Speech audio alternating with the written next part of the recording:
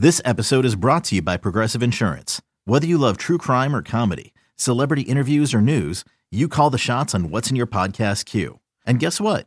Now you can call them on your auto insurance too with the Name Your Price tool from Progressive. It works just the way it sounds. You tell Progressive how much you want to pay for car insurance, and they'll show you coverage options that fit your budget. Get your quote today at Progressive.com to join the over 28 million drivers who trust Progressive. Progressive Casualty Insurance Company and Affiliates. Price and coverage match limited by state law.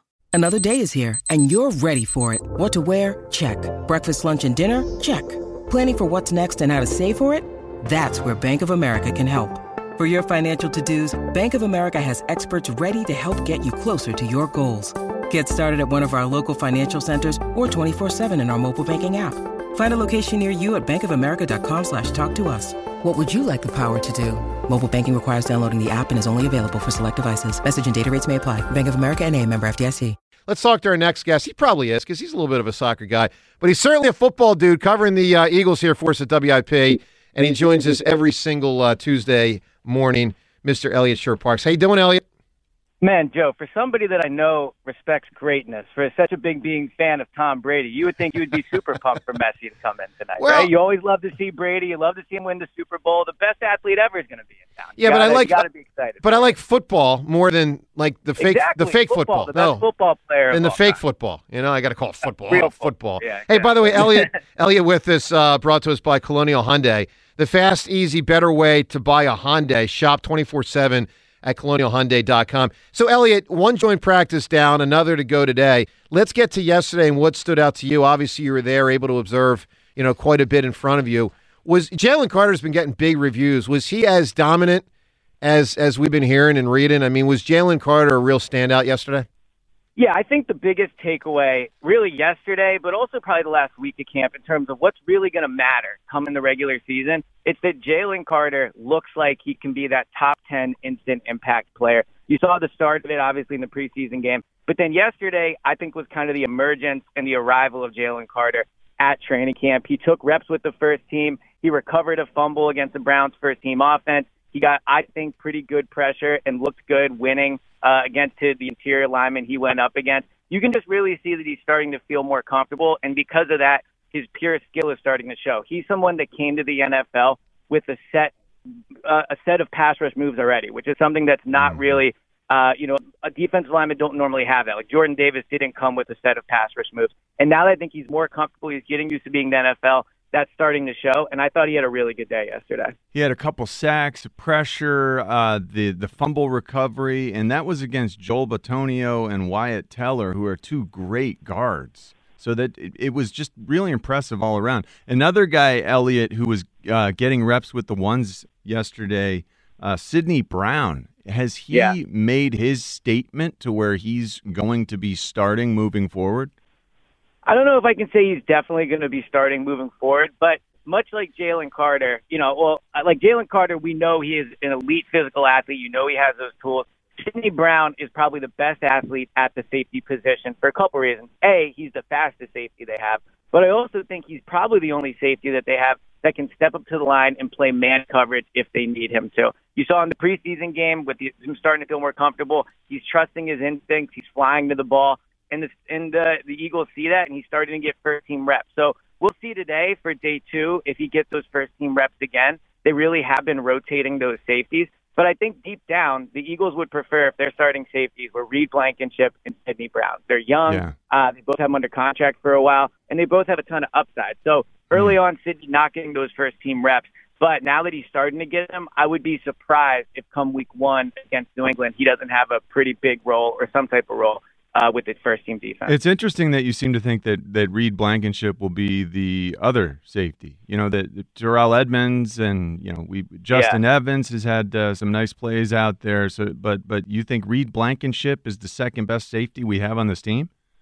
Well, I think he's probably the best safety they have. Sidney Brown still has to develop. I think Sidney Brown's the best athlete, but obviously he has not played in the NFL and he still needs to develop. Reed Blankenship had an interception yesterday against Deshaun Watson. If it was a game, it might have been taken back for a touchdown. And he's had a really good camp. And I would also say he's someone that has most consistently gotten first-team reps.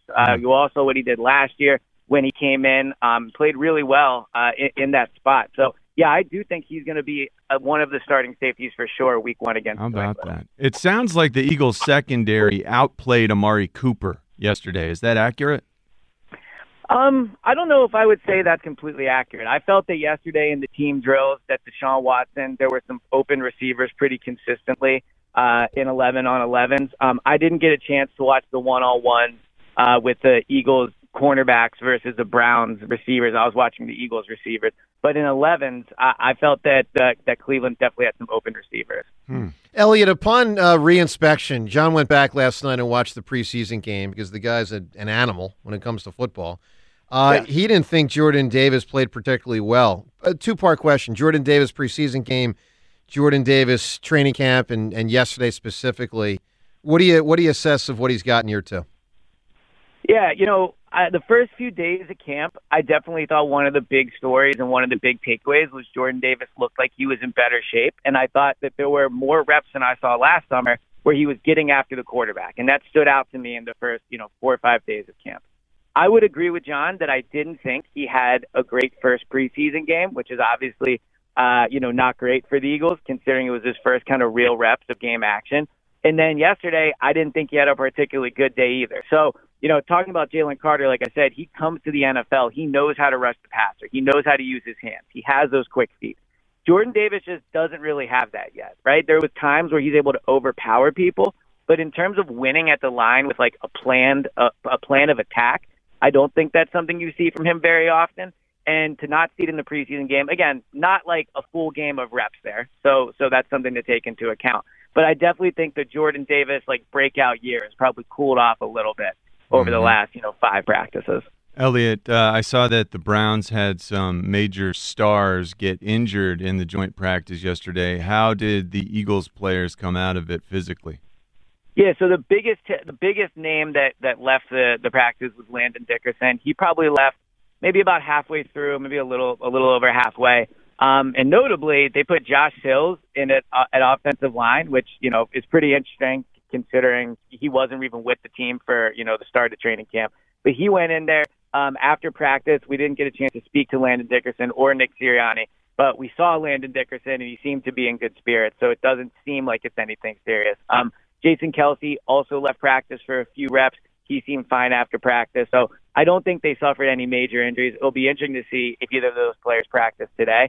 But as a whole, and obviously as a result, I would say, of those players missing practice, the Eagles' offensive line had a really rough day. I charted, I think it was 27 dropbacks from Jalen Hurts, and he was sacked at least 7 times. And that was probably being generous. I think there was maybe 2 or 3 more times where they probably get him in a game, but they let the play roll in camp because obviously you can't actually sack him. So, and it wasn't just after these players went out. I thought early on, on his first 2 dropbacks, I had him being sacked. So the Browns' defensive line definitely got the better of the Eagles' offensive line. Was there a main culprit? Was this coming off the left edge with Jordan Mailata against Myles Garrett for the most part? Yeah, so Myles Garrett definitely had a dominant day, no question about it. He is a player that if they were going to play the Browns in the regular season, they would game plan for and figure out a way to kind of neutralize him.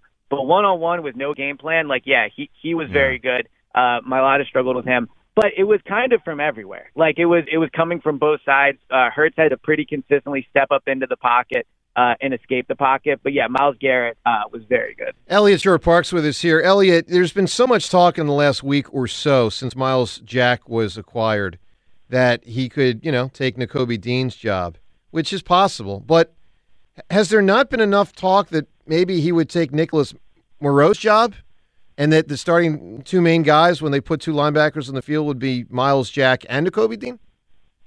Yeah, I think there's a chance Moreau doesn't even make the team. Nicholas Moreau has not had a good training camp. They did not get him a ton of guaranteed money. I would have him on my 53 as of now.